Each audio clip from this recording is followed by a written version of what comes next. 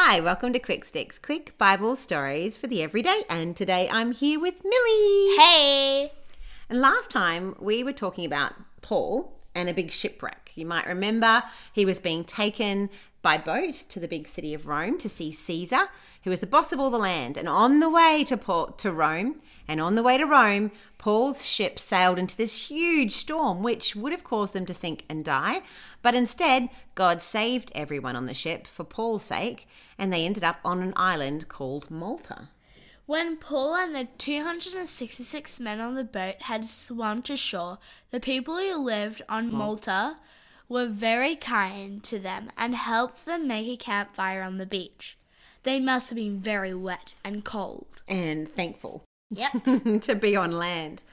Paul was helping them gather some sticks for the fire. And as he put the sticks on the fire, suddenly a poisonous snake came out from the middle of the sticks and bit him.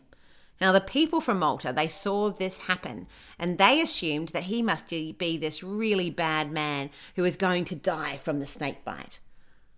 But Paul just shook off the snake and kept on eating his dinner. The people watched to see what would happen. They expected him to get really sick and die from the poison, but nothing happened. Paul was fine. The people were amazed and thought he must have been a magician.